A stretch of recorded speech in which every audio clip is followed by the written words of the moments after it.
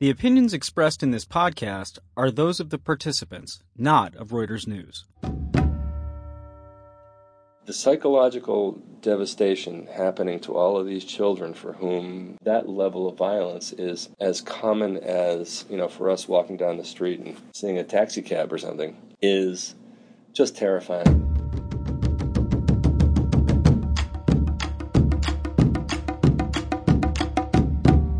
It's an Islamic militant organization that relies on suicide bombings and public executions and even torture to keep people in line and grow its borders.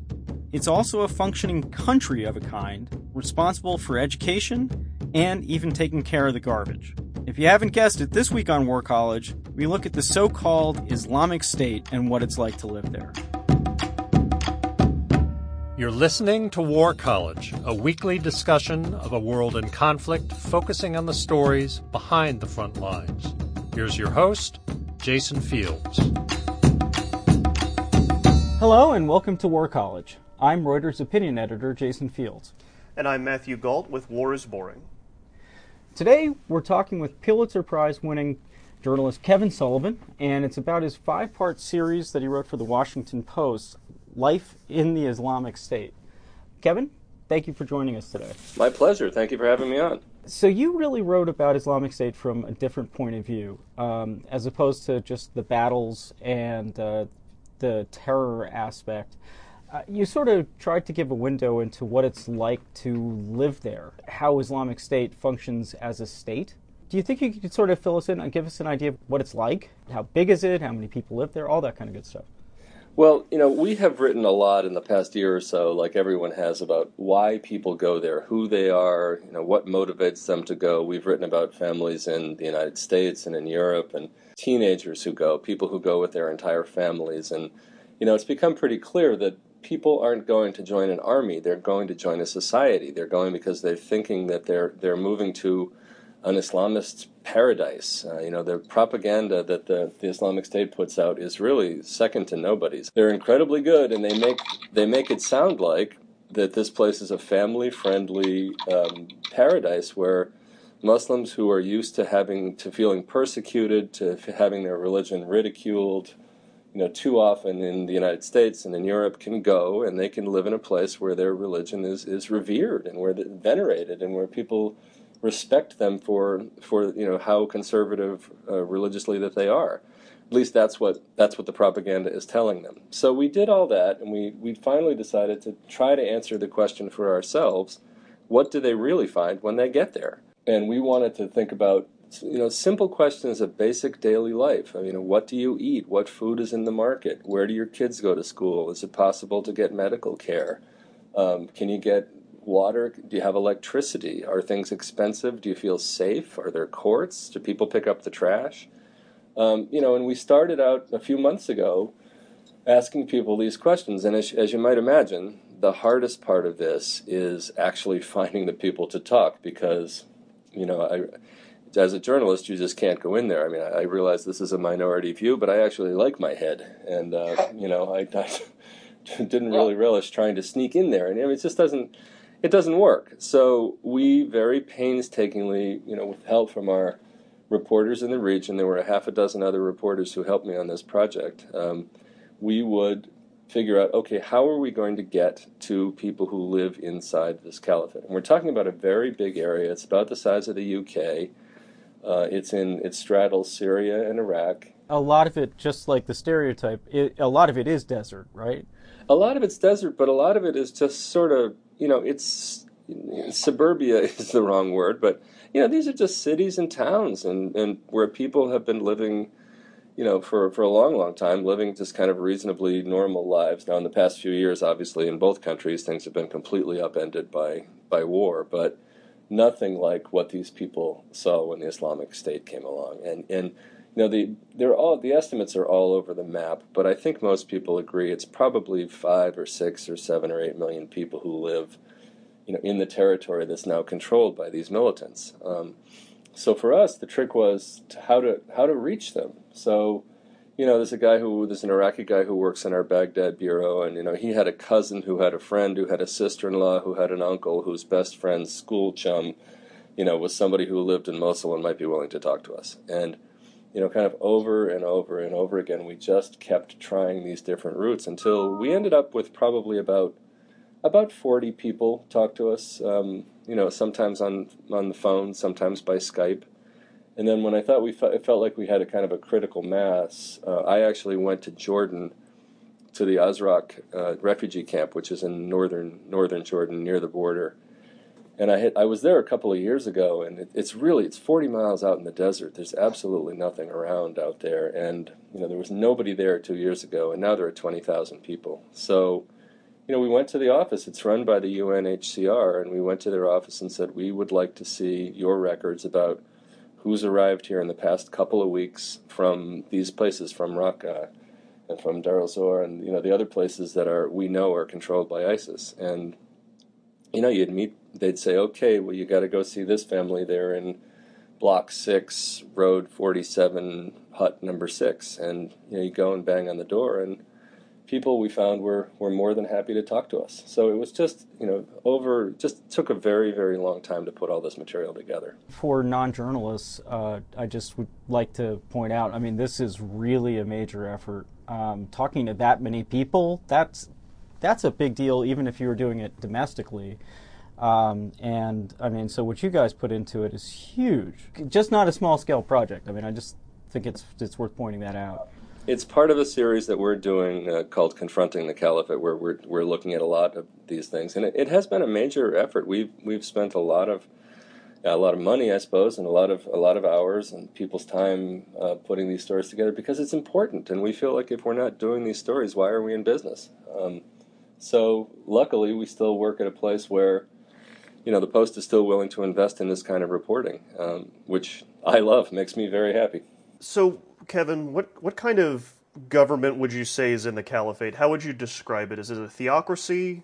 More like a religious thugocracy. One thing that's a little bit counterintuitive about these guys is that they're really not half bad at governance in many places. You hear a lot of people complain, but you hear a lot of people say, particularly in terms of their honesty, people would say before, in Syria and Iraq, under the old guys, if you wanted to get anything done, you had to bribe somebody. If you showed up with enough cash, you'd get your pothole filled or whatever it was. But these guys don't, they have kind of a code. It's upside down, backwards, and perverted, but they do have some kind of a code that says they're not going to take bribes. They're actually providing services that are not all that bad. People have a lot of. I didn't meet anyone who said they preferred living under the Islamic State, but I met a lot of people who said the Islamic State government was actually more efficient than some of the things that they had seen in Iraq and Syria before that. Now, part of that is just kind of good old-fashioned sectarian rivalry, because the government in Baghdad is largely Shiite, these people are largely Sunni, and they say that, the Sunni Islamic State treated them better than the Shiite federal government, central government in Baghdad ever did. So this stuff is just fantastically complicated, which is why we tried so hard to whittle it down to things that anybody could relate to, how people live their daily lives. Well, so how does, let's say, a Sunni man live his life, if there's ever such thing as an average life there? He's probably unemployed because a lot of, imagine, there were a lot of factories. There was a lot of light manufacturing that went on in these areas, and so whatever that was that they were producing, a lot of it relied on raw materials that were brought in from Turkey. And now, the area between Turkey, those supply routes are just shut off because there's a war going on there. So a lot of these factories simply went out of business. And they went out of business also because the Islamic State is a very, they're tax crazy. They love to tax just about everything. And a lot of people business owners simply couldn't afford it. They were terrified of violating some Islamic State rule that they hadn't thought of, and so, it's had the effect of leaving many, many, many people unemployed. And that, in turn, has driven, you do hear a lot of people saying, well, these people have a lot of support. The Islamic State has been able to draw a lot of people to their side, and they're working for them, fighting with them. And in my experience talking to the people we talked to, That's largely a function of economic desperation. If you're an unemployed man in Raqqa and you have 5 children and you have absolutely no way to feed them, and food prices have tripled, and propane gas is so expensive that you're now cooking on scraps of wood on an open fire in your backyard, you have electricity for an hour a day, and life is just sinking fast, and your children, you're terrified about your children, you may well take a job as a functionary, as a clerk or something with the Islamic State. And some people will actually pick up arms. For a lot of young men, I talked to a kid who was, I think he was 18 or 19 years old, and he said he could probably think of, 50 of his friends who had joined the Islamic State. And basically he said because it was really cool, they got to carry guns. And it was really kind of exciting for them, and there was nothing else going on. They had no chance of getting a job or finding a wife, or because everything was upside down. But it was really cool that they got to go fight. So, it's a tough life. Kevin, I had a kind of an odd question. Going back to the taxes, I remember the title of one of your articles is Where the Taxman Carries a Whip. And I was wondering if the tax system there, if is it simple? Are the laws easy to follow? I mean, are they well posted? Everyone kind of knows what they're supposed to do and how much everything costs, or is it constantly changing? I think the tax thing is a little bit murky. Like fishing regulations. They've posted very lengthy fishing regulations. No more shall you drop dynamite into the water and kill the fish, and no more shall you electrocute the fish. They have very clear-cut regulations about garbage pickup in different cities. But on the tax question, it seems to be, and this is one of the things that drove people a little bit crazy, on top of, the constant beheadings and all the other things that were going on. The tax stuff was a little bit murky. People felt it was arbitrary. I met a woman who had a small farm, and they grew wheat, and she said that they were so poor that even the Assad regime would just not even bother taxing them. They knew that they were subsistence farmers, and what they grew they needed to survive. Well, the Islamic State has come along, and they now take, off the top, they take 10% of any of their crop, and they take 10% of any profit that they make from selling, whatever part that they don't eat. And the woman said, it's just, this just isn't fair. It's not like, at least Assad understood that I couldn't afford to pay this, but these knuckleheads come and, take all my money. And so it's very, it's tricky. And Islam, the way moderate Muslims understand it, and the way all Muslims understand it, is a very charitable religion. I mean, charity is one of the central pillars of that religion, and you're supposed to donate a certain amount of your net worth or your income every year. And people, generally always followed this. It wasn't coerced. It wasn't forced. It was just something that people did. So you'd go donate to some charity that you liked. Well, the Islamic State has decided that they are going to collect this money themselves. So your zakat, your tax, goes directly to them. And they're using it to pay their fighters, who pay no tax. So it's a really vicious system in terms of the economy there. Right, and I guess the zakat was also used, to help. It's like not quite welfare, but it's actually supposed to help provide social benefits, like welfare, right? It's a lot like welfare, and when you give this money, you're helping the people who need it the most. And according to the accounts of everybody we talked to, and you do have to remember that we were talking to people who had fled, so clearly they have an axe to grind. Maybe there's another narrative to this. I really can't imagine that. But, the people we talked to said that there were a lot of people who were, literally starving. Organizations that existed before the Islamic State showed up to help the poor have simply disappeared. And the Islamic State isn't doing the job. They're so, I think they're frankly worried about their own survival. They have to pay their fighters. They have to pay for the huge war effort that's going on, and I think the Islamic charity is secondary on their list of priorities. So what's life like for women then? It's constant fear is what I got. If you read the Islamic State literature on the role of women, and they put out this great manifesto earlier this year that talks about the role of women and girls, basically they are, they're there for men's pleasure, and they're there to produce children, the cubs, the next generation of fighters.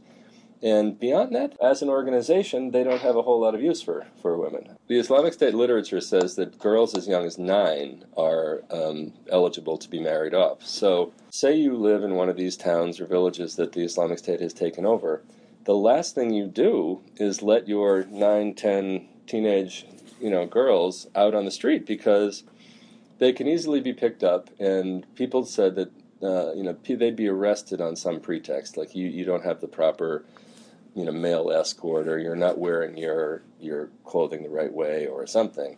And they would end up at this detention center for women. And from there, people said, a lot of women and girls would go in there, we'd never see them again, because they would be married off to some fighter very quickly. So I talked to several people, and again, we tried not to pick the freak show stories. We tried not to pick the things that seemed like real outliers just to be sensational. We were trying to get a sense of what it's really like for people. And we heard, over and over and over again from mothers who said, I didn't let my daughter out of the house for a year. People wouldn't go outside because they were afraid. There's also Islamic State literature that talks about the processes that, women who go there voluntarily. So there's 2 different worlds, really. There are the people who want to be there, who come from all over the world and want to go there and fight. And then there are the people who simply woke up one morning and found their world taken over by the Islamic State. And the single women who would come from Europe or from other parts of the Arab world would go there, and they'd be put in kind of a dormitory, which essentially served as a place that was a kind of assembly line for wives. I mean, men would come and they would meet these women, and they would choose one to marry. And somebody said to me, you'd meet in the morning, you'd be engaged by evening. For women who find themselves suddenly taken over by the Islamic State, I think is one of constant terror. And I think for women who have come from around the world to join them, some of them are true believers, and some of them, I'm sure, couldn't possibly be happier than they are there. But I think for a lot of them, it's a life of disappointment. They get there, and it's not, the place simply doesn't match the propaganda. Right, and that's something I wanted to talk about as well. You write a lot about the propaganda in your pieces. And in the West, most of what we think of when we see this propaganda is the beheadings and the burning videos. But that's only part of it. And you write about the Ferris wheels and cotton candy, and I was wondering if you could describe some of that for us. If you go to our project, we actually have put up some clips from some of this video, and it's really remarkable. Again, remember that a lot of these towns were fully functioning places. This isn't just some outpost in the desert built by the Islamic State. These are real cities and towns. And in Raqqa, there's a park that has a Ferris wheel and tilt-a-whirl and great carnival rides. And the Islamic State propagandists have done a great job going in there and taking some really beautiful HD video of families playing in cotton candy, and there's meat grilling, over the fire, and it just looks like the kind of place you'd love to go to. And they put this stuff out on the internet, and people who, you're a teenager sitting in Chicago or Denver or Minneapolis, and you're intrigued by the Islamic State. You think maybe I'll go there, and you look at that and you think, well, that's better than where I live. That's fun. I can't wait to go live there. So it's very, very sophisticated propaganda. They use children a lot. You'll see young boys who are standing up giving these sort of religious sermons, and they're usually doing it in a park or something. They're doing it live in front of a live audience, and the value is twofold. Partly they're preaching to the people who are actually standing in front of them, trying to get them to, come over to our side and really support us or fight with us. And partly they know that this is being filmed and it's going to be put out on the internet for distribution to, so many people. We're learning, tens and tens and tens of thousands of people who are out there curious about the Islamic State, and they're seeing this propaganda, and it's terrifying because it's so effective. We were talking a little bit about the light manufacturing in the Islamic State and how a lot of that's gone away. And I was curious what the economy is like now and if you think it's sustainable. No, I don't think it is. I mean, I think, there are a lot of people who run small shops. I think that's the main business that goes on there now, and a lot of it is we know that Islamic State makes a lot of money from kidnapping, from extortion. They set up customs roadblocks. I mean, people who try to bring goods into the Islamic State, they're allowed in, depending, but they pay a tax. And the same way they would, bringing goods into the United States, you pay a customs duty, and so they raise money that way. They also make a lot of money selling antiquities and oil. They refine oil and sell it. And so their economy is really kind of a black market economy. It's small, local, hand-to-hand commerce, and it's black market. And it's hard to imagine that that's sustainable in the long term. I mean, a lot of their money comes from taxing people, except for the fact that they're doing this at gunpoint, and that a certain number of people in these areas actually believe in, the religious philosophy of these people. It's hard to imagine that it's really sustainable in the long term. You really make it sound, religious thugocracy, I think, is a really great word for it. You make it sound almost like a mafia type situation. It's as if the mafia has moved into an area and completely taken it over. What's the best mattress for you? Well, if you're an egg or a kitten, check out the competition. But if you're a human person, put your body on a Nectar mattress. As well as award-winning layers of comfort, you can sleep easy knowing you got incredible value. Mattresses start at just $499, and you get hundreds of dollars in accessories thrown in, as well as a 365-night home trial and a forever warranty. Go to nectarsleep.com. Finding the right foundation is harder than ever. Il Makiage makes it easy to find your perfect match online. No store required. With 50 shades of flawless coverage and over 60,000 5-star reviews, the hype is real. Their online quiz uses AI to find your ideal shade in seconds. And with Try Before You Buy, you can try your full-size shade at home free for 14 days. Take the quiz at ilmakiage.com/quiz. ILMAKIAGE.com/quiz. It is. It's, well, again, people throw around the word Nazi way too much, and I don't mean to draw a direct parallel here at all, but this is it's an occupied land is what it is. It's a place where you have an occupying force who gets the best of everything. They get, they take over houses of they take anything they want. They take your houses, they take your hotels, they take whatever it is, they take over your businesses, they tax you, they take all the best food, and then you have the occupied, who are second-class citizens, and they are expected to follow very strict rules enforced by the occupiers and enforced mercilessly.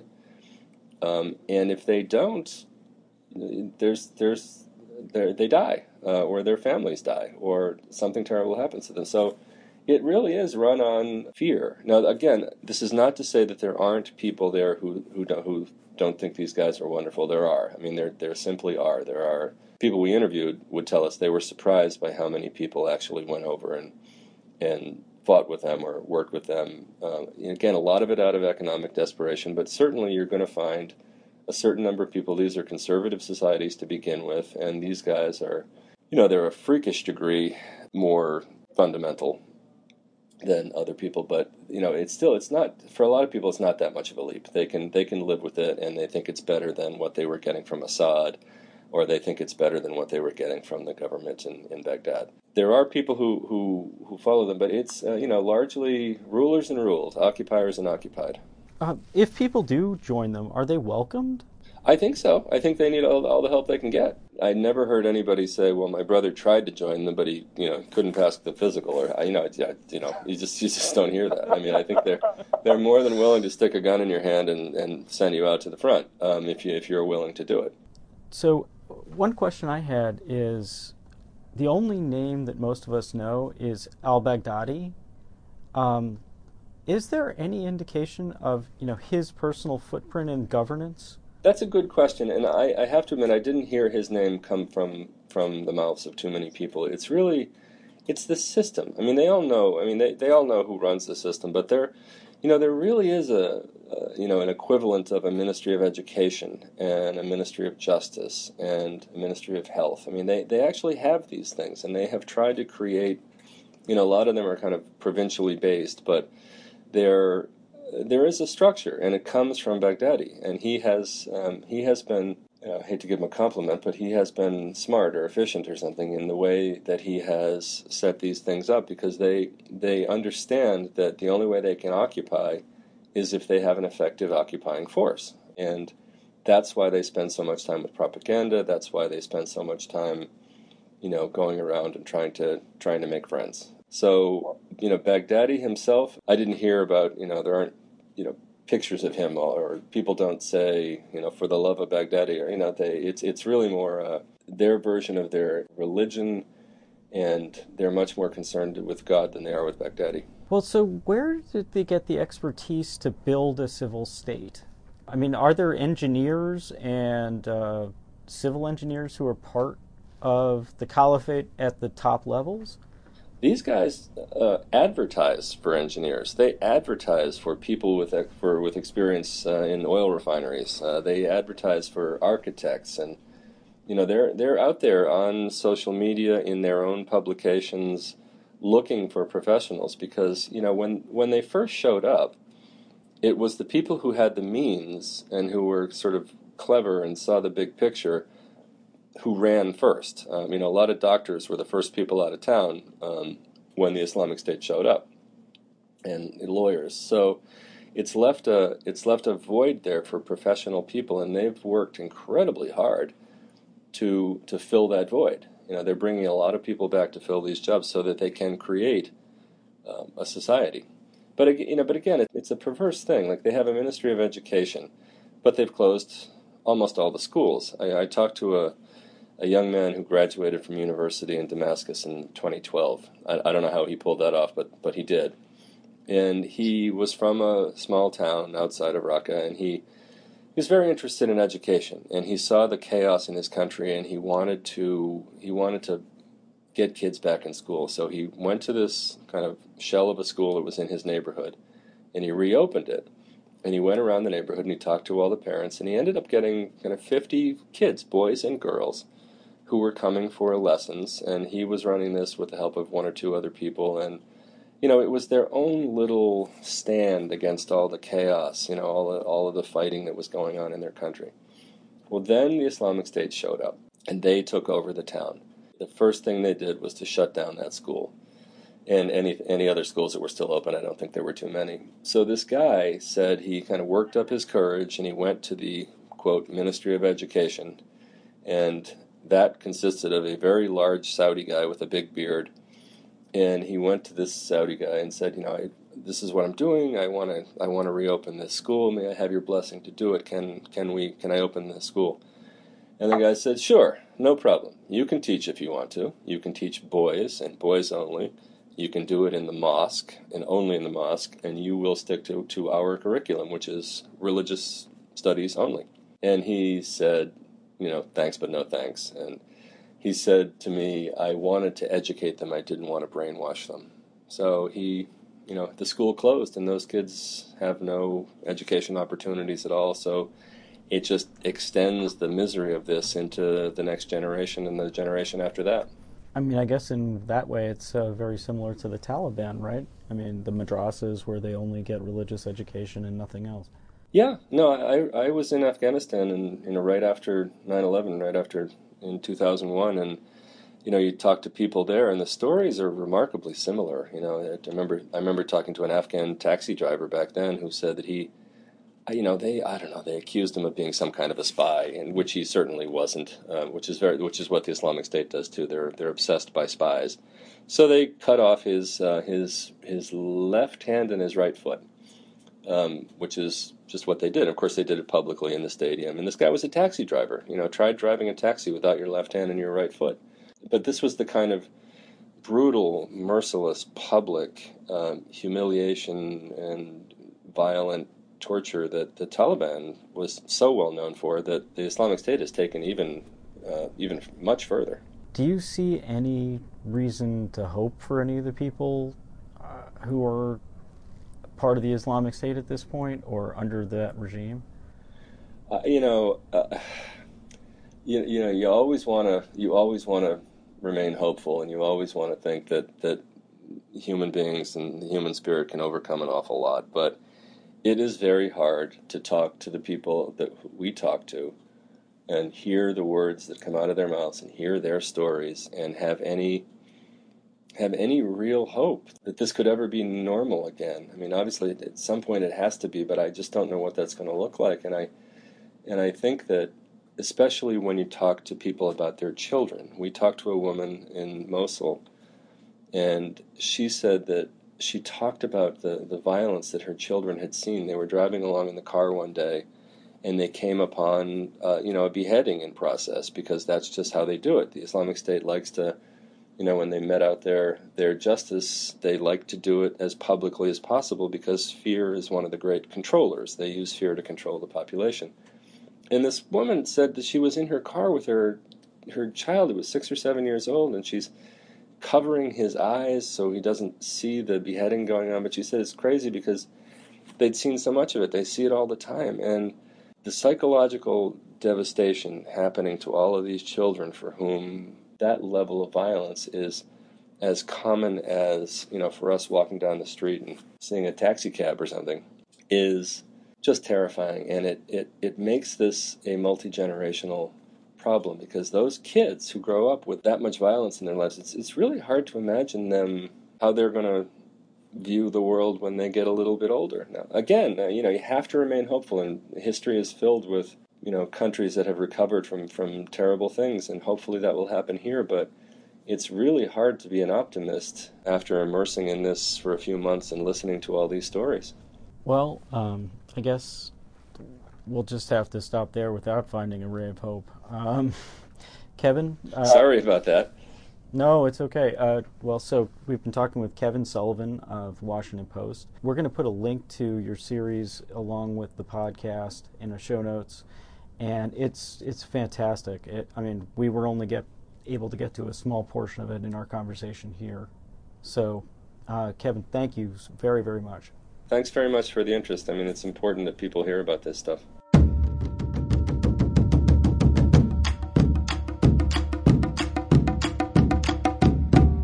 Next time on War College. They called it the drone papers, but in the documents they provided, drones are actually only a small part of the operations that they uncovered. In Djibouti, there were more manned aircraft than drones.